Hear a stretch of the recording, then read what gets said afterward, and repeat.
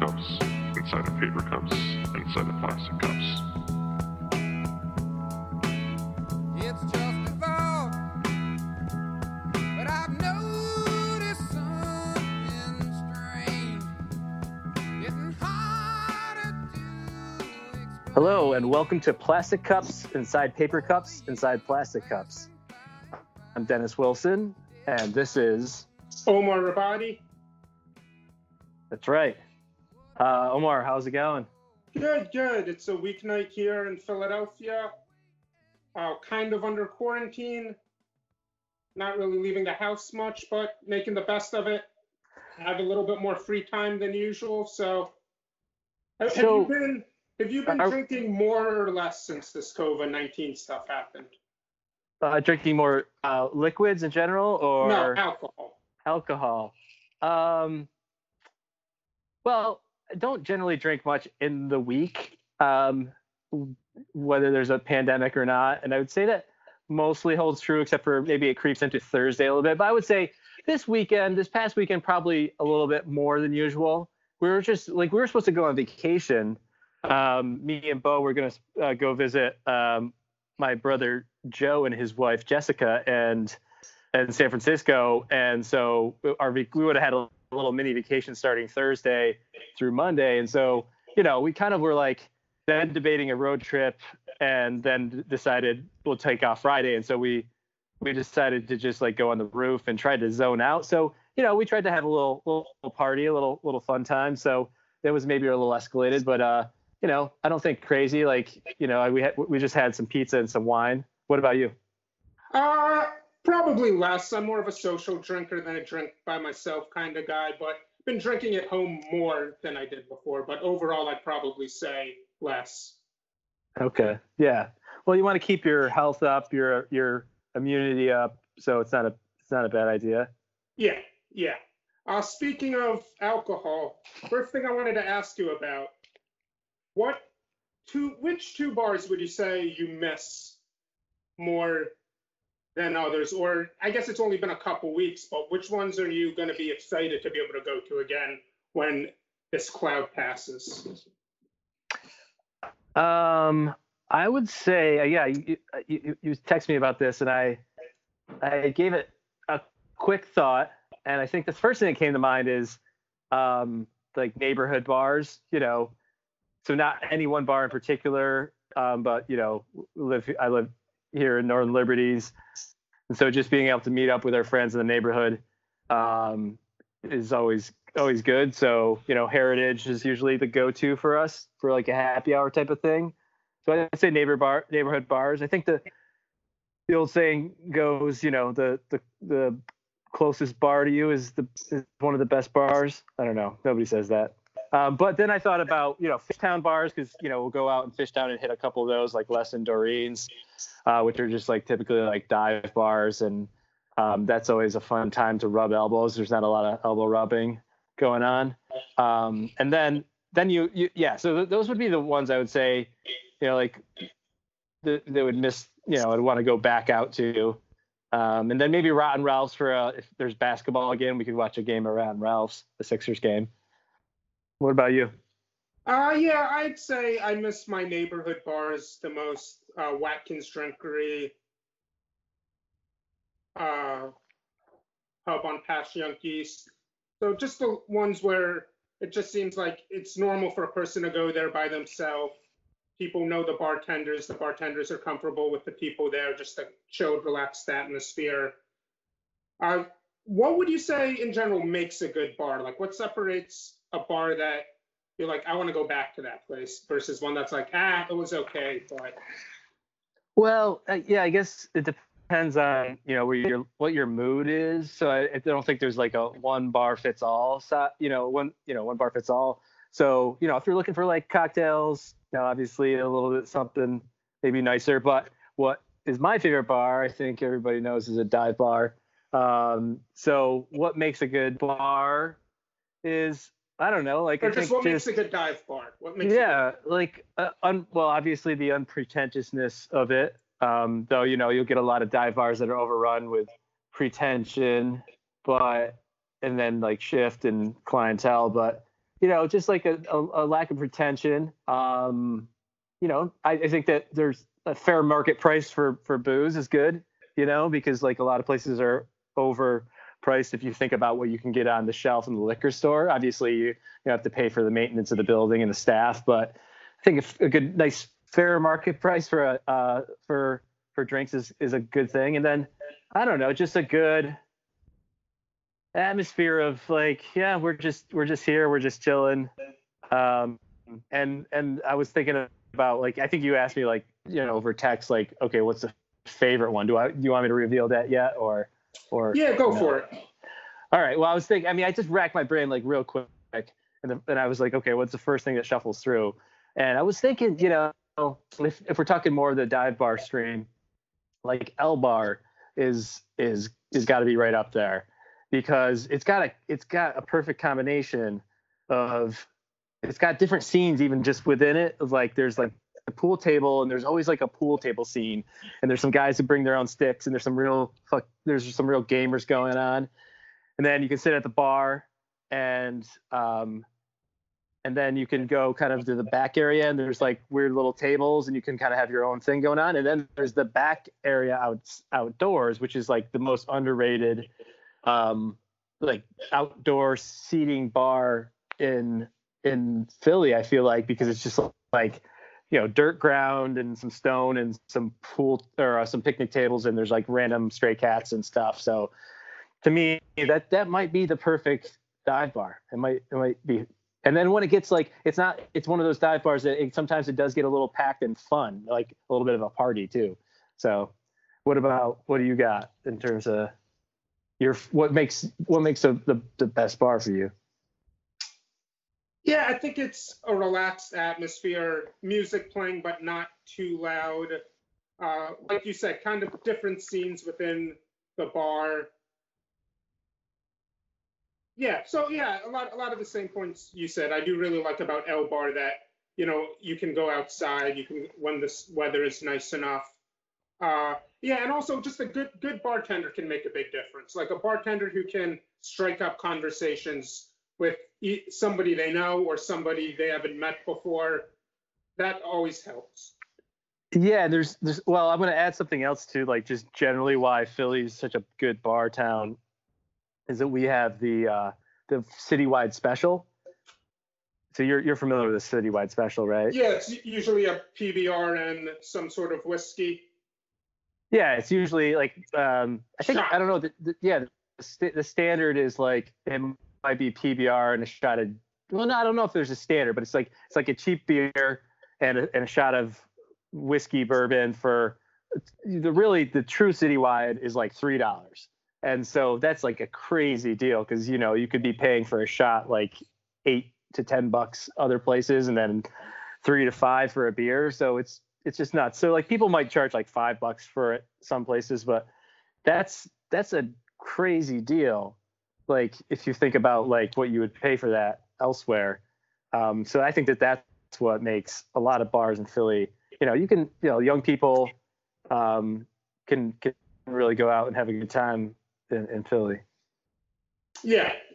So one thing that I think separates you from a lot of people I know is you don't just like dive bars. You like old man dive bars where there's like 70-year-old dudes and they're not used to seeing young people wander in there. And you really want to like chat up these old men. Usually it goes well, sometimes not as well, depending what if we start talking politics or not. But what is it?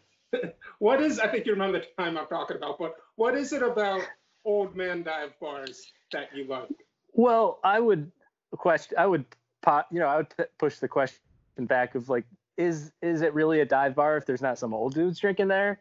True. Because a real dive bar it's neighborhood, it's affordable, and if you got some old dude in there, he's probably drinking quite a bit, so he's got to drink at a very affordable level. So I don't know if it's a real dive bar if there's not some old dude sitting in the side. So besides that, it's like, well, I don't know.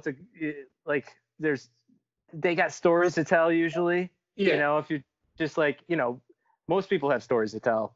But in that setting, you pull their career for a second, and all of a sudden they're telling you one of the craziest stories you ever heard. So for me, that's worth the price of admission to me. Yeah, and it's nice to talk to people from a different walk of life, in the sense that usually, those people, they've lived in Philly their whole life, and they're just older, so that gives them, maybe they're a little bit looser. They're not as worried about impressing people. They'll just sort of answer the question you ask them.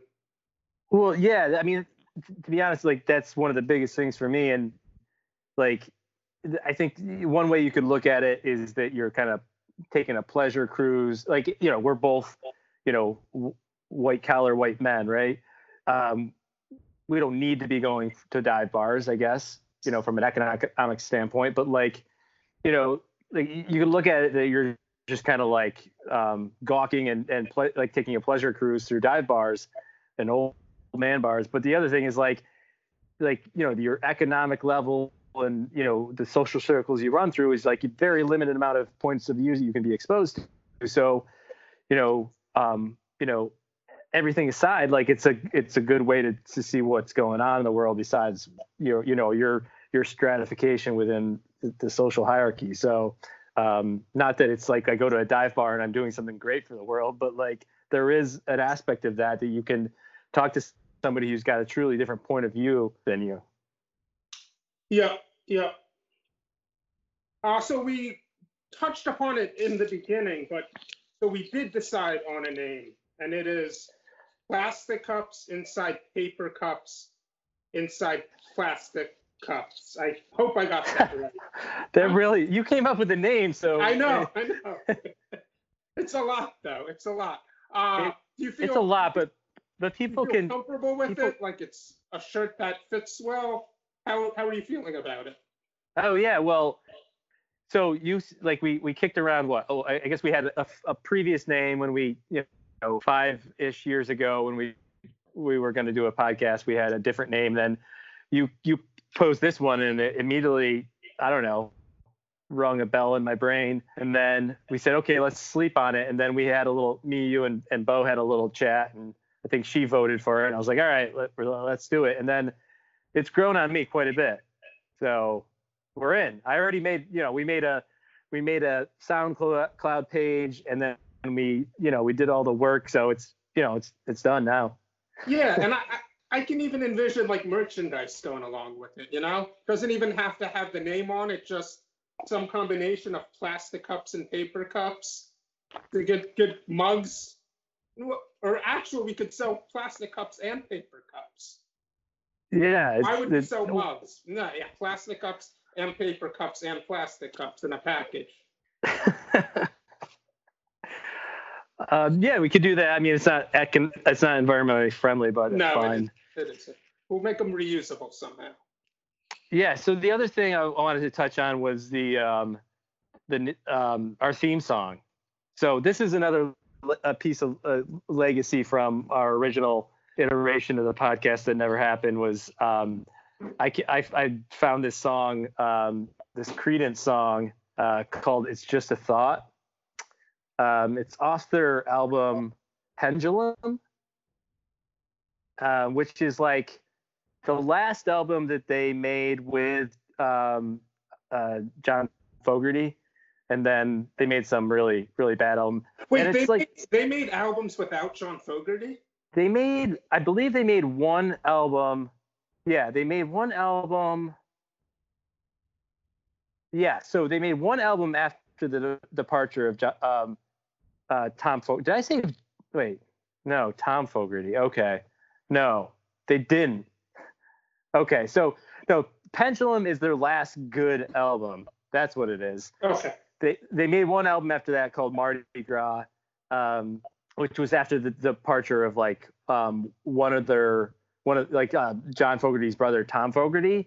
But so Mardi Gras was the album where they're like, we should have more equal songwriting credit. And John Fogerty at that time was at like his wit's end. He's like, okay, cool, like go for it. And like it was a terrible album, and then they broke up. But Pendulum is kind of like, it feels like their last album. It's not as upbeat and rockin', as their other stuff Like the previous one to that was Cosmos Factory, which is like amazing. So, but in any case, yeah. So like, I just figured, give credit to John Fogerty and the CCRs. Are you worried about any copyright infringement issues? Yeah, but we'll turn it to our advantage. We'll get some free press about rebelling against it somehow. It'll be fine. They'll just send us a cease and desist eventually. Well, yeah, and also, John Fogerty went through that big legal battle about copyright infringement where that's right. When they did Clearwater Revisited. No, it was because one of the song he wrote when in his solo career, I think The Old Man Is Down the Road sounded like Run Through the Jungle, and they went through the litigation, and the judge decided you can't copyright infringe yourself because he played guitar in the stand, and he proved that he just had distinctive ways of playing his guitar and doing things that were like inherent to his like artistry, and so they like kind of threw it out of court. So if John Fogerty comes at us, like I feel like that'd be really hypocritical. Yeah, we'll work something out with him. We'll offer to write some songs for free for him, and yeah, and we'll just throw some of that plastic cups inside paper cups inside of plastic cups money at him. We'll give him some free merchandise. Because we've already got some advertisers like we've got some ads lined up. Hopefully we'll be ready to go next week. Cool. Yeah, we already got some sponsors. Oh, last thing. If we're talking some housekeeping stuff is the mailbag. We got a mailbag set up. So I think crap. I should have double checked, but I'm pretty sure I just set it up today. It's I can pull it up. Pull it up because I don't want to misstate it. I mean, you could also text Omar or me or email us. But not everybody is going to have our information. Millions. Right. If you know us, then you can just hit us up. But yeah. So you can email us at plastic cups inside paper cups. Wait, let me start over. Everyone forget that. All right. Yes, plastic cups inside paper cups at gmail.com. Plastic cups, I'm going to say it. Plastic cups inside paper cups at gmail.com. Yes. Is that fair? Okay. Yeah, just email us there if you have any questions you'd like us to answer. We'll be more than happy to.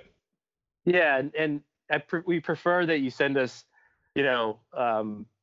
digital mailbag stuff because of the social distancing that's going on. But if you feel like you really got to send us a written letter, just send it to 212 Boogie Woogie Avenue. Yeah. No knocking on my door and making me open the door to ask me a question. No in-person questions. Not the right. Yeah, we're looking for a sponsor for the mailbag because that's going to be a repeating feature. So get your Daddy Warbucks out. Yeah. There's an early bird discount, so don't wait on it. Yeah. What is it? I think we said 15%. Something like that. Yeah. Something like that. All right. Okay. So something I was wondering is, what has been the best piece of entertainment since we've been under quarantine? Anything you've consumed that you're like, man, this was just really, really good. This really helped me pass the time. Well, why don't you tell me, because you came up with this, and I don't think I had something that really rang the bell. So why don't you start, and then I have some other things. Okay. So I watched this show on Netflix. I'm sure people listening have also watched it. It seems to be getting a lot of press. It's called Tiger King. It's about the underworld of private zoos. It's one of those shows, it's a documentary, so this isn't fiction. It's one of those shows that just gets weirder and weirder and weirder as it goes along. Oh, yeah, I saw some pictures of that, and I wasn't sure what it was all about. I actually thought it was a farce. Parts of it seem like a farce. Like the main character was also a musician, and he wrote these ridiculous, crazy songs. And I was wondering if like those parts were a farce, but no, those parts were real too. So yeah, you learn about all of these private zoos, and we're not talking about like the Philadelphia Zoo or the Bronx Zoo, which are public-private partnerships, a lot of government involvement.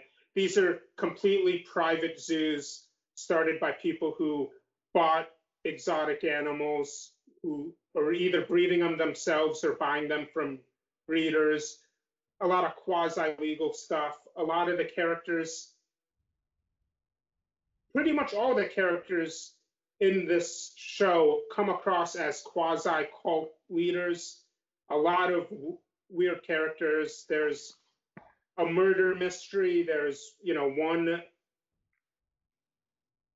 zookeeper wanting to have another zookeeper killed. There's just so much weirdness in this show. It's really a great story. It's one of those shows that's hard to stop watching. What's the name of it again? It is called Tiger King. Okay. Yeah. Yeah, I actually saw a picture today, and maybe I don't know, maybe it was like a meme because I thought like it looked like the guy from it looked like this is not a nice comparison, but Paul Scheer from The League. I don't know if you know that comedian, but it sounds awful. Like I don't like zoos in general, but like the idea of people keeping wild animals captive is just reprehensible. So I don't know. It might make me a little angry. Yeah, like these seem even worse than normal zoos. The amount of space the tigers have and the other exotic animals, and the people who own these weird characters who own these zoos do love tigers and they do love the other animals. So I don't think they're intentionally being abusive to them, but that doesn't mean the conditions they're in aren't abusive. And that's like Lenny from Of Mice and Men, who's just like, he loves the rabbits so much that he crushes them. Like that's not. It's like maybe his intentions weren't bad, but it's still a bad result. So not a fan. Yeah, and they kind of get to that towards the end of the show about tigers in the wild are not friendly creatures. But so it's amazing to see how different they are when they've been so domesticated.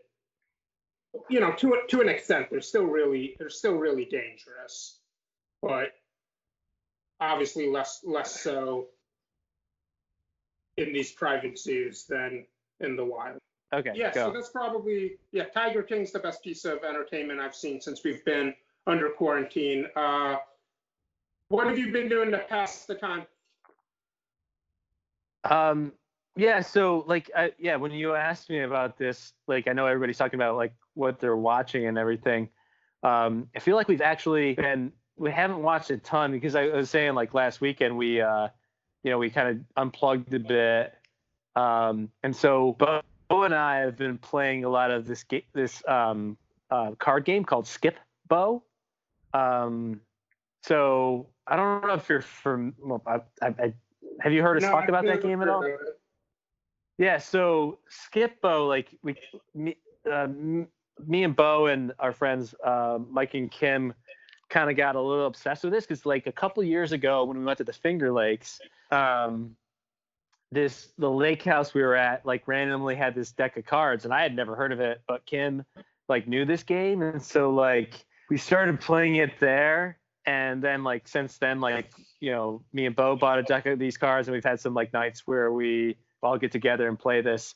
But, like, me and Bo have been having, like, a ongoing Skip Bo tournament. So, and the game is, like, when you play one-on-one, I don't know, I think they take a good hour because we just played and it went down to the last card, and she beat me. But, like, it took a good 45 minutes to an hour. So, like, the game is, like, I don't know. It's like I don't want to compare it to Uno because Uno is a foolish game for foolish people and children, and only children should play it.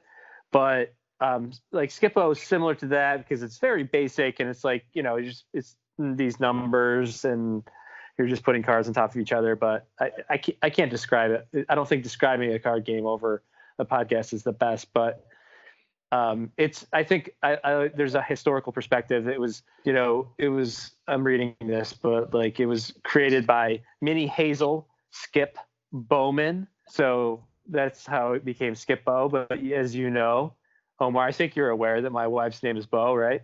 Yes. Yeah. So like it's kind of funny because we play Skip Bo. Why do you dislike Uno so much? Did you have a bad experience with Uno? I don't know. I just don't like it. I just like it seems very dumb. It seems like there's no strategy, and I think you could maybe say Skip Bo doesn't have a ton of strategy, but me and Bo are learning that there's a lot of strategy when you play one-on-one. But I don't know. I played it recently with Rubes and our friend Rubes, and somebody else was there. I don't know, and it just was like really unenjoyable. What's your favorite card or board game? I don't know. I really like I really like Monopoly. If I was gonna, 'cause I'm not a big game person because I'm not good at remembering rules. So I don't like playing games that much because there's like, all these things you have to remember, and it's just for some reason I just can't do it. But Monopoly I know how to play, and I've always liked that.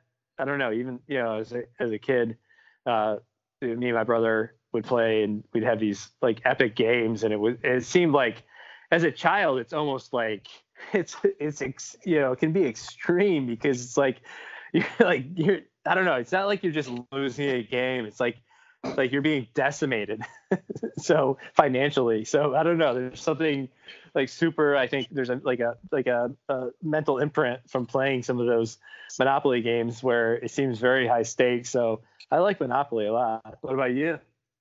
I'm kind of with you, as in I'm not that into games.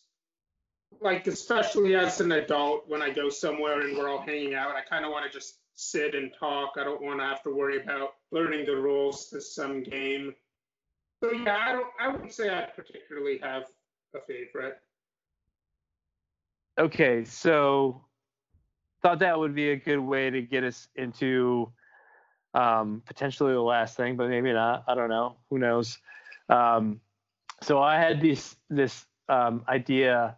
I don't know. Like, as all the shit was going down with our isolation and whatnot. I don't know. I guess not to be like morbid or anything. I think, I don't know, we've all had thoughts of like, there could be an entirely like a economic breakdown and a sense of lawlessness. I don't think that, it's not that I think that that's going to happen. I don't, like but it's like, once those ideas start like pop into your head, it's like, it's this weird feeling, I think that causes some of the stress that's going on. And you want to like think, be prepared and all that. But then like some of these songs like that was what I was listening to started popping in my head. And so just wanted to take a little tour of a couple of the songs that I was thinking about. And as I made you a little playlist and I sent it to you so you could check them out. I was like calling them like songs of annihilation and salvation. But then I realized, like, once I started researching them a little bit more, that they were basically like gospel songs. So that makes sense, I guess, because, like gospel music is, it's based on religion, and their foundation, their themes are about the notion of salvation and a better place beyond, this world, which is a comforting factor. And if you do like some like looking into the history of gospel music, there's some very reasonable explanation for why that that develops. It's as a matter of function.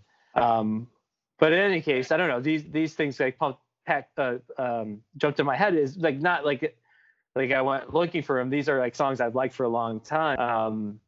Because I don't know, I found them like slightly like interesting, and in the fact that there's like this kind of contrast between joyfulness and death and destruction kind of.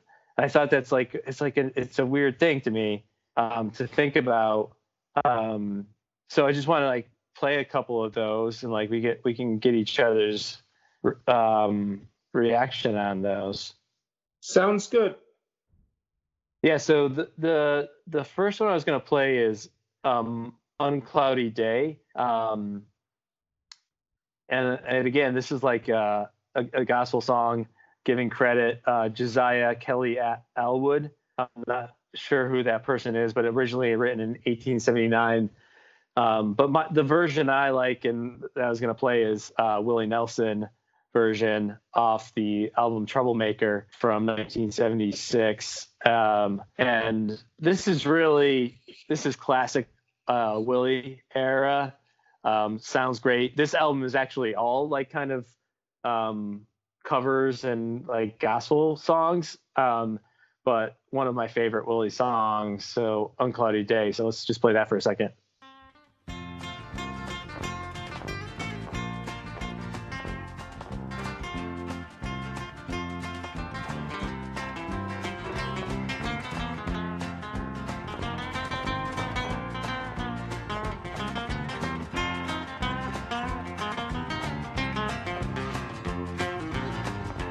Oh, they tell me I'm home far beyond the skies, and they tell me I'm home far away.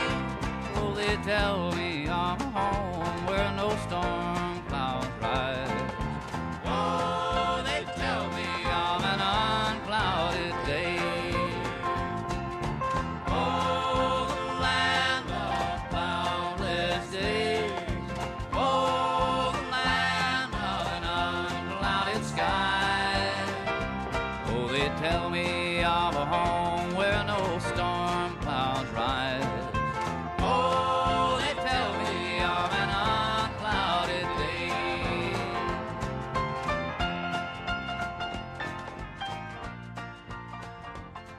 All right, so I don't know if you, Omar, if you had any initial thoughts about that one.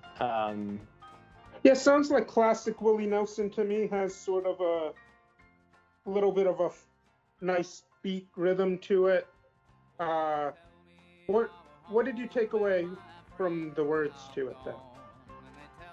Well, I mean, if you don't like, I mean, I think if you just listen to it, it's like a great Willie Nelson song. It's like an Uncloudy Day sounds like a great thing, and then, but then I was sitting down like looking at the lyrics and stuff, and it's like, then it talks about like it's Uncloudy Day is obviously like an analogy for like, the place beyond heaven and all that, which is like not a notion that like, I guess one of my curiosities is like, I'm not a religious person, but like there's something about that that's just like, I don't know, interesting and kind of beautiful. And so I don't know. Yeah. It talks about all that stuff and like, and basically heaven and all that, but like, it's also just a great fun song. So I think I like it because there's a couple different levels to it. It's like just a fun, like kind of pop bluegrass country song. And then it's also like this thing about like, like after death, Yeah, definitely seems like it's a pining for an afterlife. Pretty straightforward. But the music. But that's the nice thing about music. Like you can have straightforward lyrics, but when you add the music to it, gives it another feel to it. Yeah. So the other one I was gonna play is, so this one is, so actually like literally I was making a playlist last week. First one was Uncloudy Day, and then the second one was Great Atomic Power, a song originally by the Louvin Brothers, or the Louvin Brothers rather, because there's Louvin. And And so this song first came to me by way of Uncle Tupelo, which you're familiar with, right? Yeah. I love that album that it's on March 16th to 20th. It's a great album. And yeah, it never occurred to me that they didn't write this song. I guess we don't really live in the days of album sleeves anymore, so I don't really look into who wrote what. Oh yeah. Well, I got into these guys around 2005, courtesy of it was like 2002, courtesy of Chris Brower, and it was still CD days. I remember I was going to the what was it? Oh, the Turn It Up, I think, in Keene, New Hampshire, where I was living at the time, and still buying CDs. So I guess I was doing some of that, but I'm still always on Wikipedia trying to read who's the songwriters and whatnot. But in any case, yeah, it came to me by way of Uncle Tupelo, which is one of my favorite bands. But this one, I think, is like, if you take like a gospel song, which is, a lot of it has roots in the combination of like Christianity and the African American plight. So this is kind of like an update on this, because it's a combination of like that notion of like salvation combined with the threat of atomic nuclear warfare, right? And so it's like an updated version. I think this song's from 1962. There was another song I was confusing it with called just Atomic Power from another group, and I can't recall the name offhand, which was from 1946. But I think that there's like actually like a whole like group series of songs around like, the threat of atomic war and annihilation, and this one falls into that. But so this is like an updated version of like a gospel song, but with like the threat of nuclear death. And I don't know, the like threat. Yeah. So I'm assuming the threat of nuclear death that wasn't in the original gospel song. That was a change that Uncle Tupelo. No, sorry. Like when the Louvin brothers, like the lyrics are original. So let's just play that song real quick. Okay. Do you fear this man's invention that they call atomic power? Are we all in great confusion? Do we know time or hour when a terrible explosion may rain down upon our land, leaving horrible destruction, blotting out the works of man? Are you ready for that great atomic power? Will you rise and meet your Savior in the air? Will you shout or will you cry when the fire rains from on high? Are you ready for that great atomic power? Yeah, so those are the Louvin brother lyrics that Uncle Tupelo redid. And yeah, in 1962, the Louvin brothers, wrote about this in basically a gospel song within the context of the threat of nuclear disaster. So I think that was an interesting thing. I'm just not certain whether, when I listened to it, I always, I took Uncle Tupelo to be like, they treated the folk songs that they covered like throughout their career very seriously, and they were never an ironic band. But I'm still trying to figure out whether the Louvin brothers, I was doing a little Wikipedia research, whether they were ironic themselves, because it seems to be, I don't know, it just seems like the lyric here, like, when the mushroom of destruction falls in it and all its fury great, God will surely save his children from this awful fate. I don't know. It just seems like a little bit like a little too late, what is the saying, a little too little too late kind of thing. I don't know. It just seems like maybe they're kind of being a little tongue in cheek, but I guess I would have to do a little more research to figure it out. I mean, they might mean we're going to be saved because we get to go to an afterlife. They might not mean saved in this world. That would be my guess. That was how I interpreted it. Yeah. I don't know. It just seems like a funny funny juxtaposition of some of the lyrics, and their album cover for one of their albums called "Satan Is Real" is really kind of funny. I guess part of it is because they didn't have advanced graphic design at the time, obviously, but what it's like. So I'll describe the cover.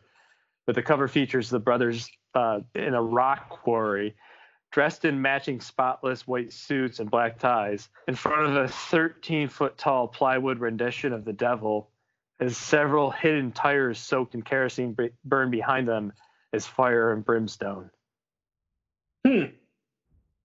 Yeah.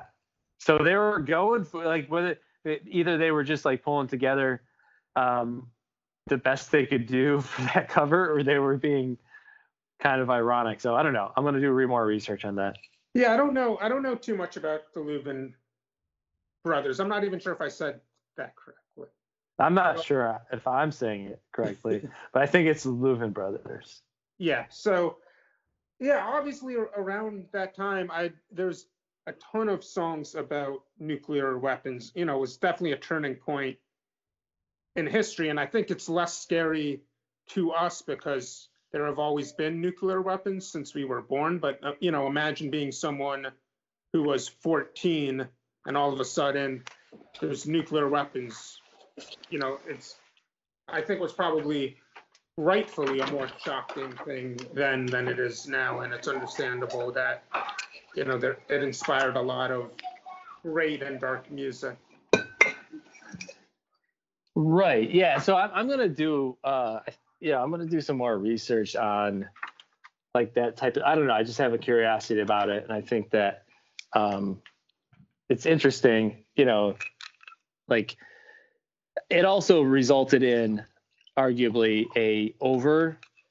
not that there wasn't like when there was the risk of like the Cuban Missile Crisis, but there like a tremendous amount of fear about destruction, which was probably at that point pretty legitimate. I don't know whether they actually had real nuclear warheads there or not, but like let's save this for maybe next week. But like me and Mr. Morris Bankston were talking about just the overall I don't know if disruption is the right word, but like I don't know, just the psychological impact and weirdness of what's going on right now. Like if I don't know how you measure that impact, but if you were to measure it in the depth of like the human psyche, then are we on the level of like Cuban Missile Crisis? Are we on the level of Vietnam War? Are we on the level of World War II? I think somewhere in that range is where we're at, to be honest. Yeah, it's a weird thing to think about because, the death toll isn't going to reach, any of those numbers. At least I don't think it will. But there's just the whole disruption in our daily lives, which just brings a weirdness to it, is the best way to describe it. Like it almost doesn't seem real because we were criticizing politicians before for not really seeing this coming. But I'll be honest, like, I heard about past pandemics that almost got here but never did. And it always just seemed like, that's something that's not really going to happen. The idea of nothing being open in the city that we live in, it's just something that never even, crossed my mind that would happen. So to me, I wasn't alive during any of those times you just described, but it doesn't feel like that type of fear, like a war type fear, but it's just this sort of surrealness that's weird to deal with. Yeah, I suppose. Yeah, I guess it's a surrealness, but I guess it's TBD also. Yeah. I mean, I don't want to downplay the danger to people. Obviously, there is, a danger to people. Yeah, and I think we should kind of like probably zip on through to the other side, but like I do want to maybe next week talk about this Atlantic article. I was reading an Atlantic article and an Economist article because those are the publications that I read. But no, just kidding. But like there was, if it's kind of going to be very bad here, then in undeveloped nations where medical system, hygiene and the economy are not even nearly as strong, it's going to be far worse. So on a nation standpoint, it's going to be bad, but on a global standpoint, it's going to be potentially worse than in death toll than I would say the Vietnam War and maybe probably not World War II, but I don't know. Probably good idea to speculate at this point. Yeah, I don't know. I don't have the numbers in front of me, but yeah, I hear what you're saying. Like it's, I guess the point I was trying to make is I don't feel the way I think people would feel who are living in a war zone. I think that was the point I was trying to make. Yeah, no, I hear you. There's definitely a danger from the disease, but I don't think it compares to actually living in a war zone. No. So, where do we go now? I guess on that right note, we will. Wait, we're gonna call it a night on that. No, listening. No, wait, we can't call it a night on that. It's too dark. I'll ask you one question. Sure. So like last episode, you asked me at the end, how has the last week been for you? And I'm going to ask you now, how's the last week been for you, Omar? It's been weird. Hasn't been all bad. I'll start with the positive. I don't have to go to work. I don't have to come home from work. I don't have to put on nice clothes. So those things are all nice. It gives me a little bit of extra time. I think the first few days I was following the news too much, and that wasn't good. But I feel like I'm in a better rhythm now of using my free time a little bit to read a little bit more, jog a little bit, trying to stay 6 feet away from people, which can be hard sometimes, but kind of feels like I'm jogging in a video game. Is there that many joggers in South Philly? No, I mean, especially not the last couple of days, but just sort of people walking around, people just popping out from their porch or whatever, people getting out of an Uber or whatever. Yeah. Do you hang out in your back area, your back patio? The weather hasn't been nice the last couple of days, but it's kind of nice to go to my backyard, get some air now and then. So, I mean, hasn't been too bad. I do miss just the every once in a while, going out, seeing people doing things.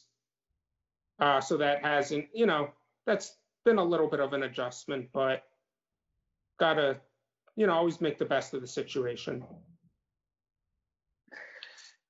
Yeah. There's always some things you can do. Maybe we can meet out, on a deserted road somewhere and stand 10 feet away and just make eye contact for like 5 minutes and then go our own way.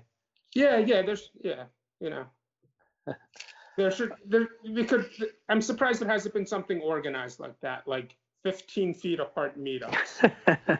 Well, there might be for like, 'cause I know you're a man on the dating scene that like they're going to have to figure out the dating situation if this keeps on going on. So maybe it's like you guys meet out on a football field and just like talk on your phone for a bit. Yeah, maybe with like megaphones, like have a conversation on a megaphone from like 150 feet apart. Oh, I'm gonna go out and buy all the megaphones. All right, man. Well, all right. Plastic cups inside paper cups inside plastic cups. I'll talk to you later, man. Talk to you later. Good night, everyone.